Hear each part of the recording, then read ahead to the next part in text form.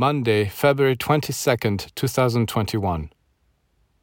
It is essential for you to know how to achieve the synthesis of form and force.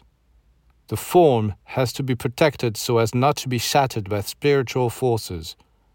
And at the same time, the fire of the spirit must be maintained so that it can continue to animate the form. Those who cling to static forms are swimming against the tide of evolution. Sooner or later, they will be swept away by the cosmic currents. All the philosophies and teachings that have become set in their old forms will be carried off by the surging forces of renewal. Everything must be renewed. There is no hiding place on earth for those who refuse to evolve.